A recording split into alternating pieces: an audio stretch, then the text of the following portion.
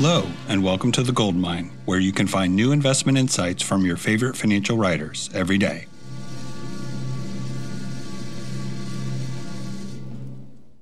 Hi, I'm Tadas Visconti, and this is When an Asset Goes Out of Style.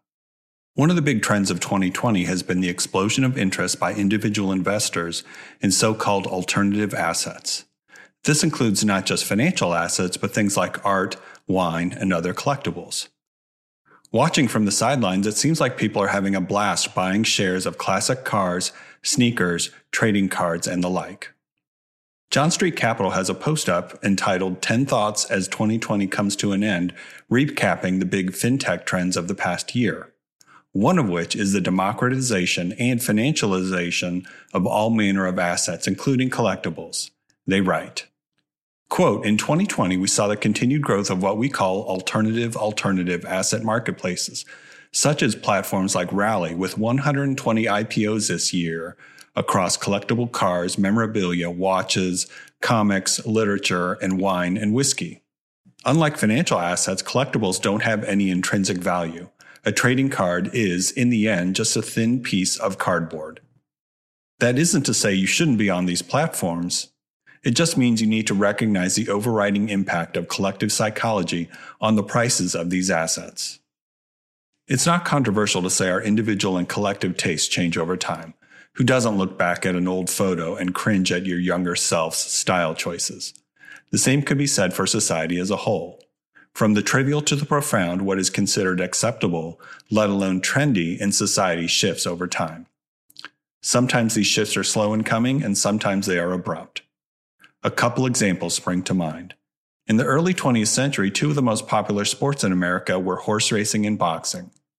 These sports haven't disappeared, but they have experienced a long slide off the radar screen of the general public.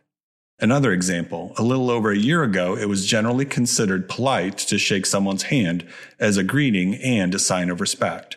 Today, an outstretched hand is viewed as an invitation to spread a deadly disease. The inspiration for this post is an article by Alden Wicker in the New York Times about the decline of the mink coat.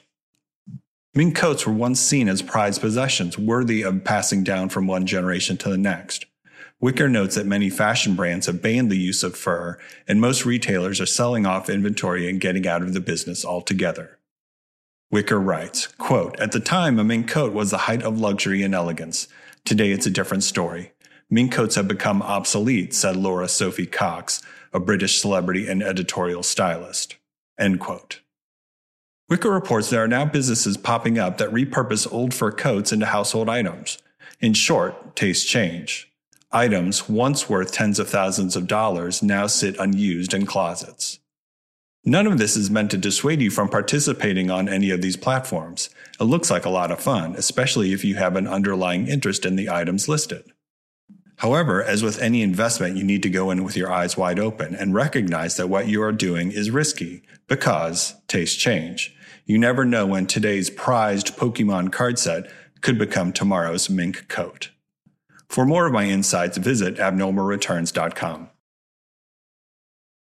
This podcast is for informational purposes only and is brought to you by Ritholtz Wealth Management. Clients of Ritholtz Wealth Management may maintain positions in the securities mentioned on this podcast. If you're new to investing, check out liftoffinvest.com to get started with us today. Solid.